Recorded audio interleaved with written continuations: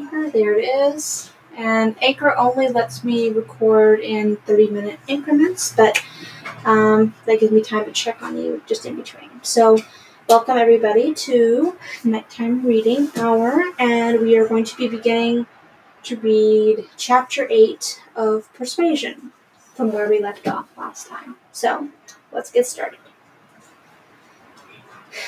Chapter 8. From this time, Captain Wentworth and Anne Elliot were repeatedly in the same circle. They were soon dining in company together at Mr. Musgrove's, for the little boy's state could no longer supply his aunt with the presents for the pretense for absenting herself.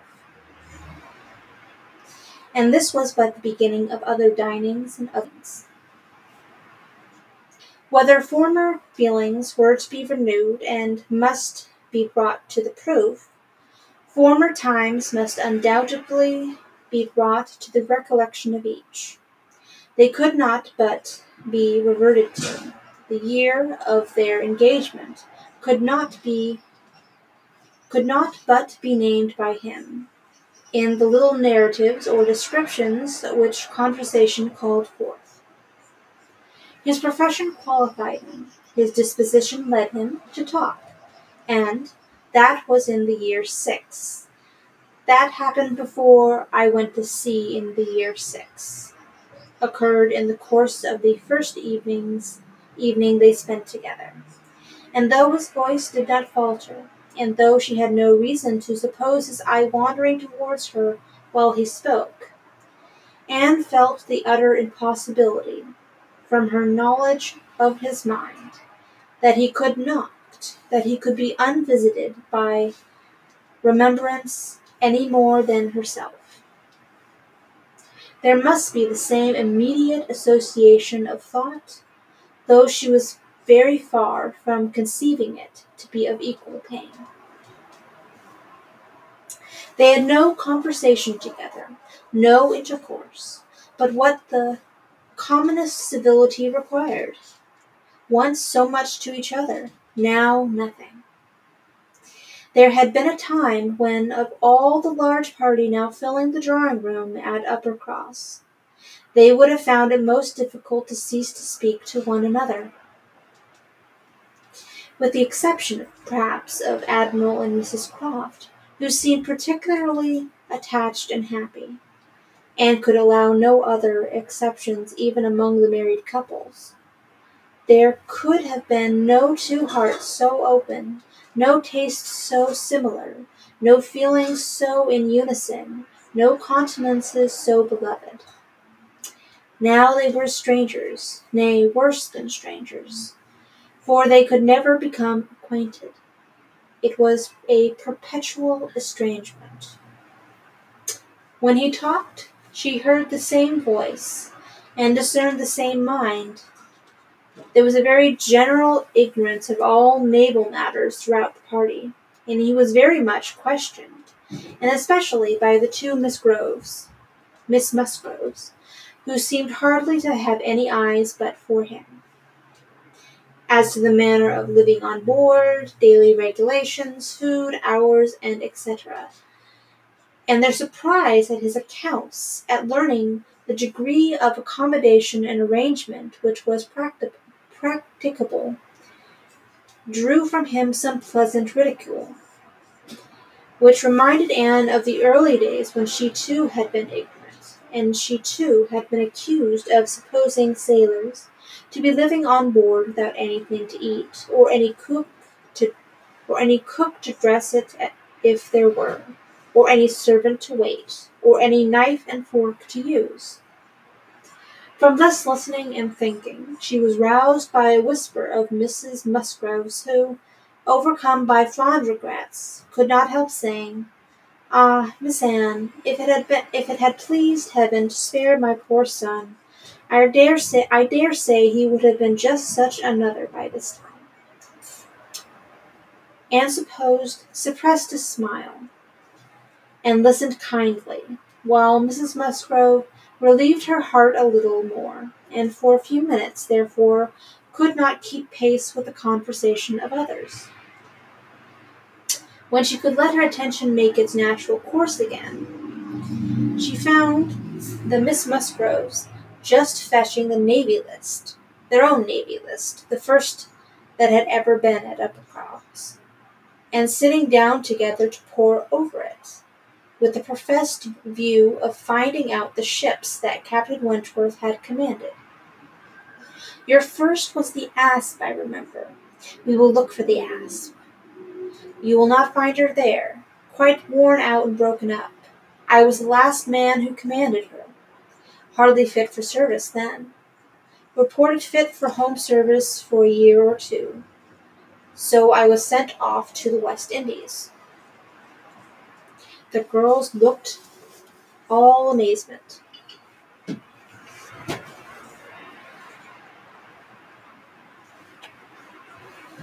The Admiralty, he continued, entertain themselves now and then with sending a few hundred men to sea in a ship not fit to be employed. But they have a great many to provide for, and among the thousands that may just as well go to the bottom as not, it is impossible for them to distinguish the very set who may be least missed. Phoo, phoo, cried the Admiral.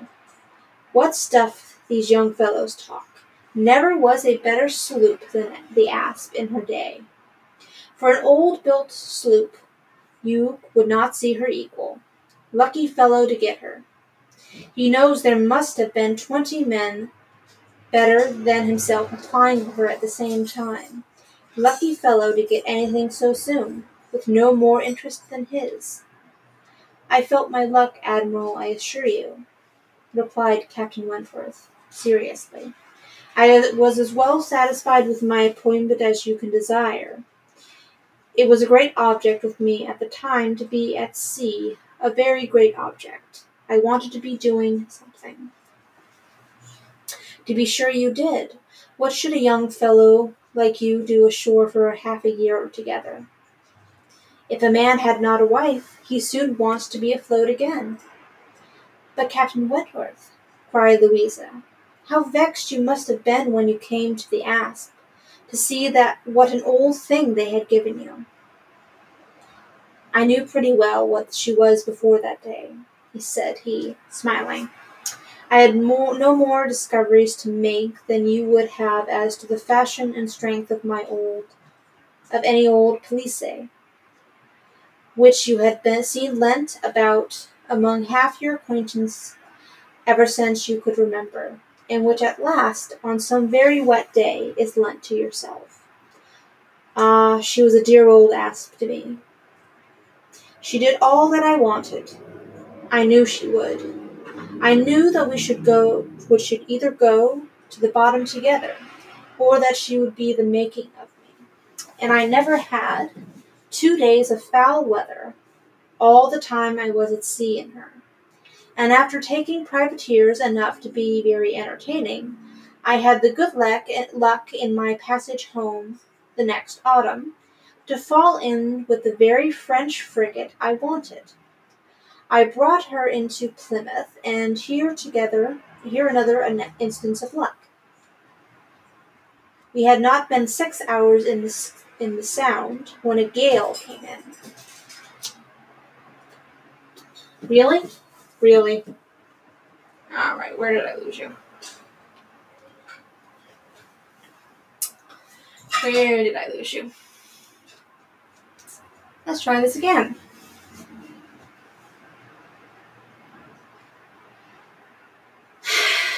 I'm still on Discord, and I'm just still recording. So, let's see here.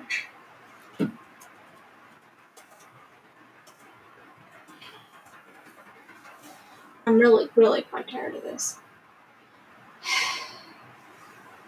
Nighttime reading hour.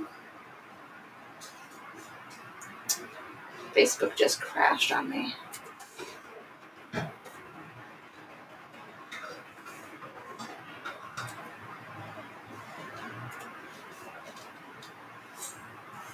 Here's the event.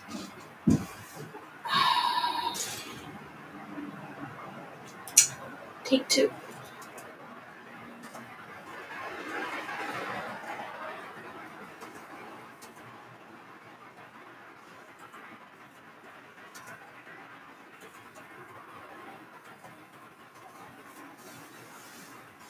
Dude.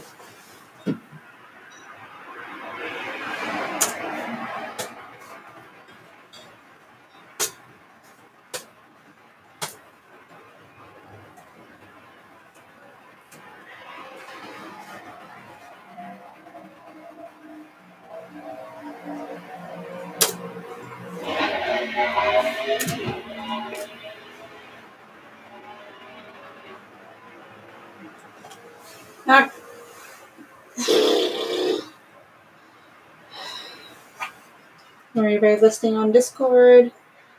Hi, Vernon. Facebook did a Facebook and died. Yes. I am now back up on Facebook. It's Take Two Persuasion by Jane Austen. We'll see how far we get. How far did I get? Because when I looked up, it had the black screen on there. So I'm like, where did I end?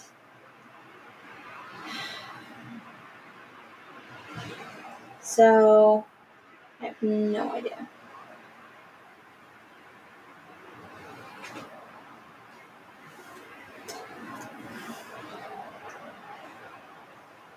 So just give people a moment.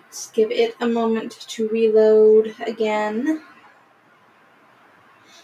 Yes, they were talking about the ship.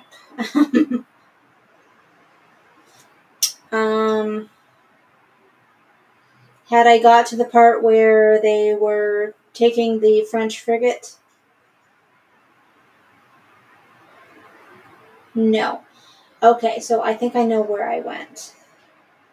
So I'll just start at the beginning of the page. Let me get people back on. So just invite everybody again. So I didn't get too far. I got maybe three or four sentences. So invite everyone once again. And I'm so sorry everybody that got bumped off because Facebook is Facebook. So while that's loading, I'm going to take a sip of my tea.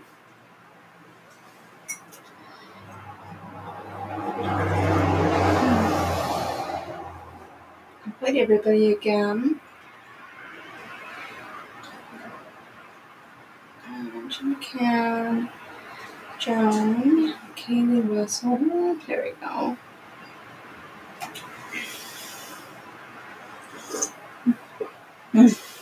Nice good cup of tea.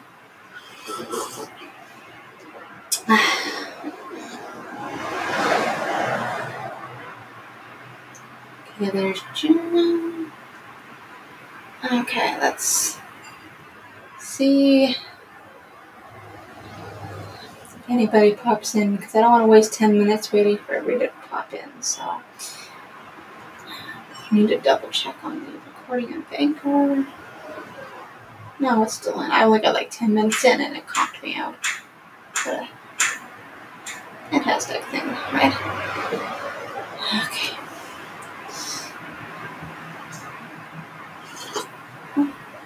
Alright, just the last couple people to invite again.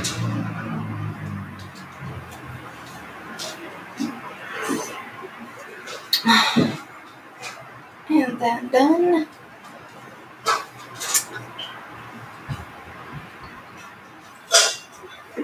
Just give it maybe one more minute and I'll start where I left off. Yes, they did. Okay.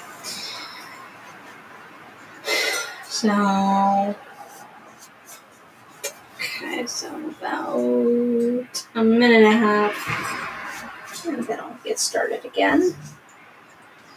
Which is so annoying. Okay, so let's go here, there, and start. I'm starting now. Okay. Alright. And I never had 2 days of foul weather all the time I was at sea in her. And after taking privateers enough to be very entertaining, I had the good luck in my passage home the next autumn to fall in with the very French frigate I wanted.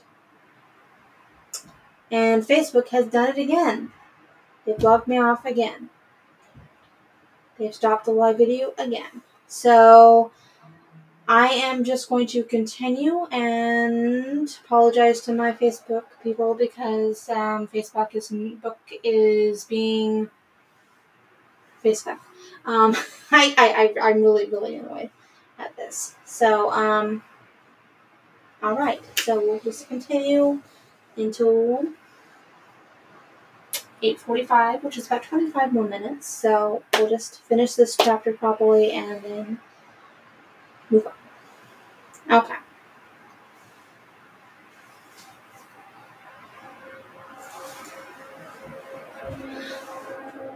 I brought her into Plymouth, and here another instance of luck.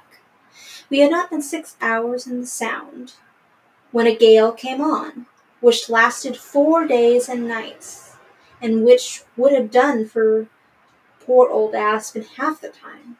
Our touch with the great nation was not having much improved our condition.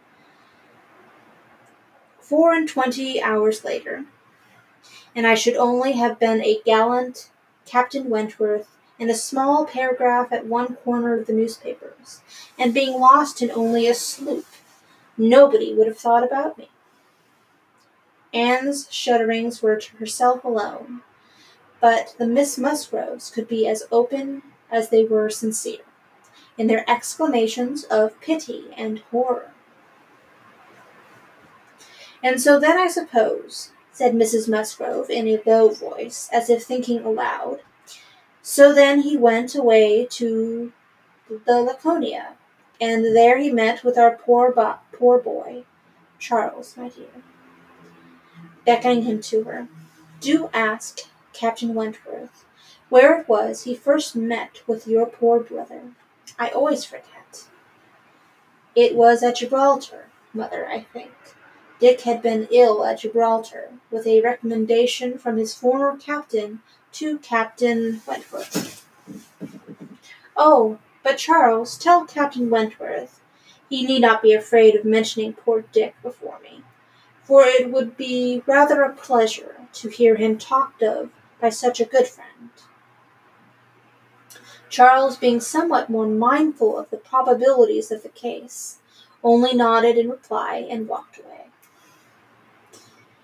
The girls were now hunting for the Laconia, and Captain Wentworth could not deny himself the pleasure of taking the precious volume into his own hands to save them the trouble, and once more read aloud the little statement of her name and rate and present non-commissioned class, observing her over it that she too had been one of the best friends man ever had.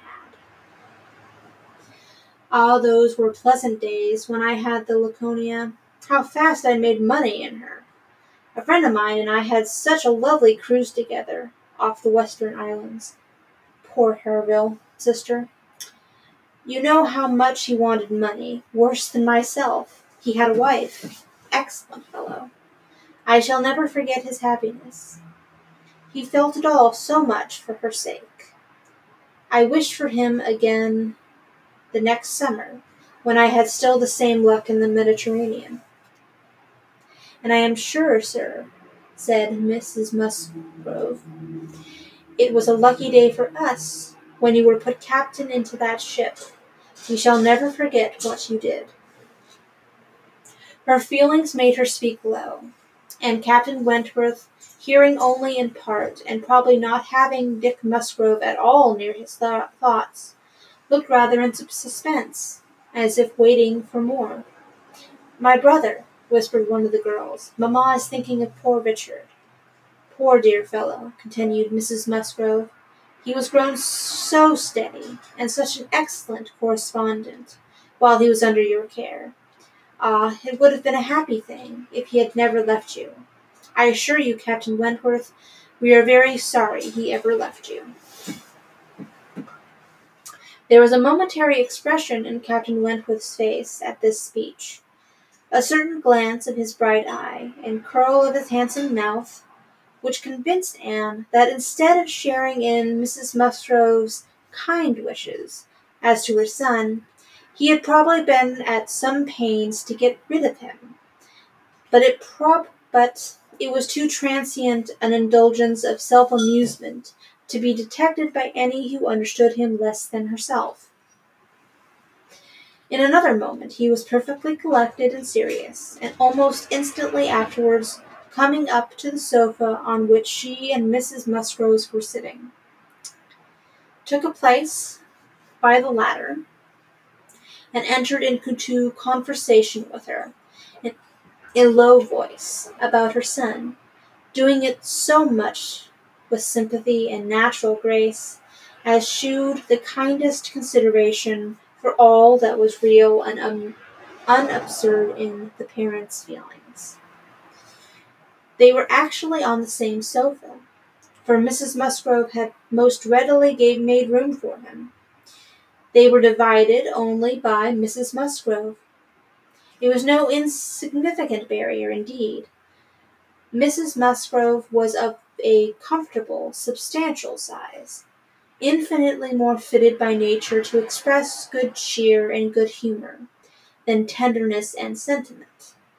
And while the agitations of Anne's slender form and pensive face may be considered as very completely screened, Captain Wentworth should be allowed some credit for the self-command with which he attended her large, fat sighings over the destiny of her son, whom alive nobody had cared for. Personal size and mental sorrow have certainly no necessary proportions. A large, bulky figure has as good a right to be in deep affliction as the most graceful set of limbs in the world. But fair or not fair, they are unbecoming conjunctions, which reason will patronize in vain, which taste cannot tolerate, which ridicule will seize. The Admiral, after taking 2 or 3 refreshing turns about the room, with his hands behind him, being called to order by his wife, now came up to Captain Wentworth, and without any observation of what he might be interrupting, thinking only of his own thoughts, began with, "If you had been a week later at Lisbon last spring, Frederick, you would have been asked to give a passage to Lady Mary Grierson and her daughters. Should I? I am glad I was not a week later then." The Admiral abused him for his want of gallantry.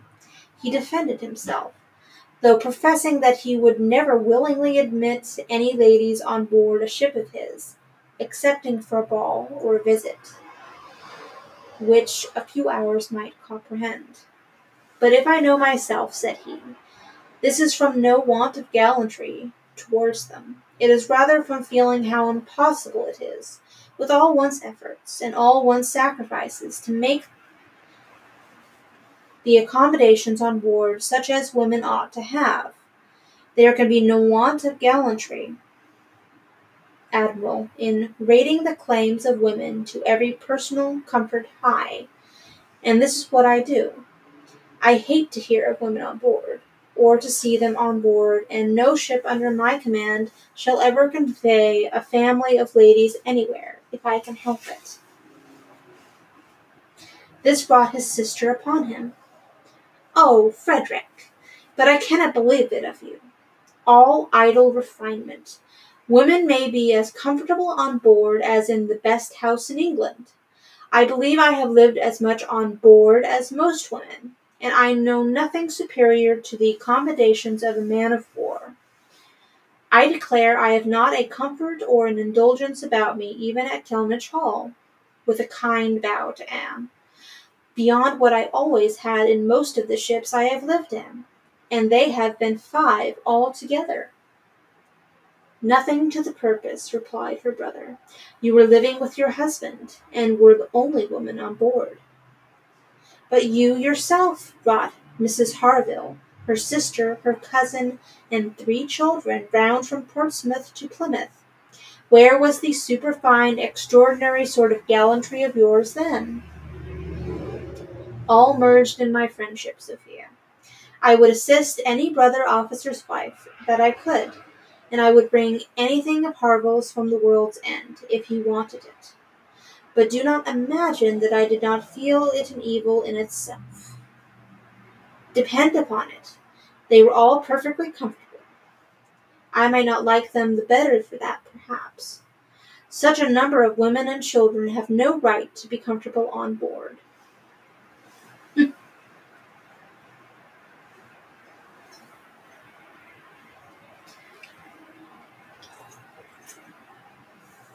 My dear Frederick, you are talking quite idly.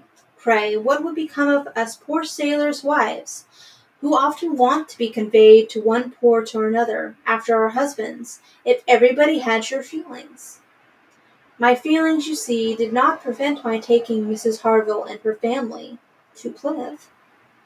But I hate to hear you talking so like a fine gentleman, and as if women were all fine ladies, instead of rational creatures. We none of us expect to be in smooth water all our days. Ah, my dear, said the Admiral, when he had got a wife, he will sing a different tune. When he is married, if we have the good luck to live to another war, we shall see him do as you and I, and a great many others have done. We shall have him very thankful to anybody that will bring him his wife. Ay, that he shall. Now I have done.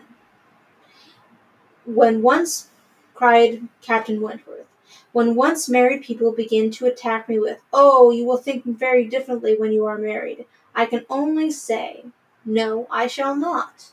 And then they say again, "Yes, you will," and there is an end of it.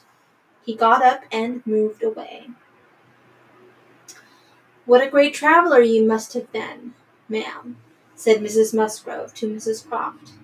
"Pretty well, ma'am, in the 15 years of my marriage, though many women have done more. I have crossed the Atlantic 4 times, and have been once to the East Indies, and back again, and only once, besides being in different places about round home, Cork and Lisbon and Gibraltar, but I never went beyond the Straits, and never was in the East Indies. We do not call Bermuda or Bahama, you know, the West Indies." Mrs. Musgroves had not a word to say in dissent. She could not excuse herself of having ever called them anything in the whole course of her life. "And I do assure you, ma'am," pursued Mrs. Croft, "that nothing can exceed the accommodations of a man of war. I speak, you know, of the higher rates. When you come to a frigate, of course, you are more confined, though any reasonable woman may be perfectly happy in one of them, and I can safely say that the happiest part of my life has been spent on board a ship. While we were together, you know, there was nothing to be feared, thank God. I have always been blessed with excellent health, and no climate disagrees with me. A little disordered always the first 24 hours of going to sea, but never knew what sickness was afterwards. The only time I ever really suffered in my body or mind, the only time I have ever fancied myself unwell, or had any ideas of danger, was the winter that I passed by myself at Deal, when the Admiral, Captain Croft then, was in the North Sea.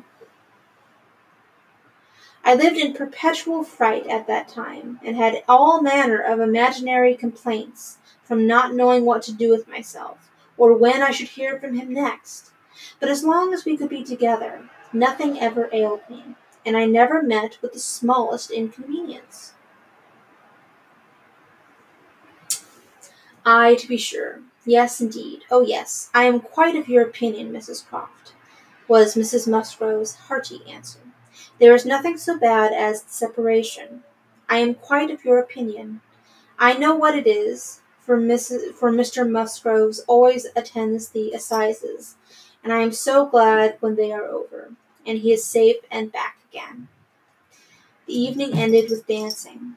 On its being proposed, Anne offered her services as usual, and though her eyes would sometimes fill with tears as she sat at the instrument, she was extremely glad to be employed, and desired nothing in return but to be unobserved. It was a merry, joyous party, and no one seemed in higher spirits than Captain Wentworth. She felt that he had everything to elevate him, with general attention and deference, and especially the attentions of all the young women could do. The Miss Hayters, the females of the family of cousins already mentioned, were apparently admitted to the honor of being in love with him, and as for Henrietta and Louisa, they both seemed so entirely occupied by him that nothing but the continued appearance of the most perfect goodwill between themselves could have made it credible that they were not decided rivals. If he were a little spoilt by such universal, such eager admiration, who could wonder?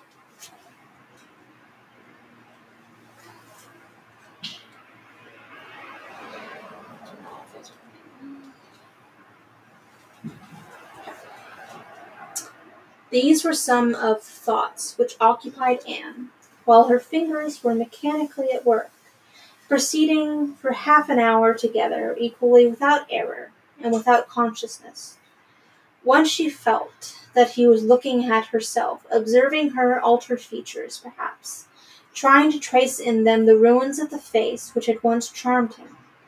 And once she knew that he must have spoken of her, she was hardly aware of it, till she heard the answer. But then she was sure of his having asked his partner whether Miss Elliot had never danced. The answer was, "Oh no, never. She has quite given up dancing. She had rather play. She is never tired of playing." Once, too, he spoke to her. He had left the instrument on the dancing being over, and he had sat down to make out an air which he wished to give Miss Musgrove an idea of. Unintentionally, she returned to that part of the room. He saw her, and instantly rising, said with studied politeness, "I beg your pardon, madame. This is your seat." And though she immediately drew back with a decided negative, he was not to be induced to sit down again. Anne did not wish for more of such looks and speeches. His cold politeness, his ceremonious grace, were worse than anything. And that is the end of chapter 8. And it is 8:38. And I don't believe we have enough time for another chapter. And I do want to cut this off a little bit early because of all the stupidity with Facebook. But wish everybody a good night. And thank you for popping in. And have a good night.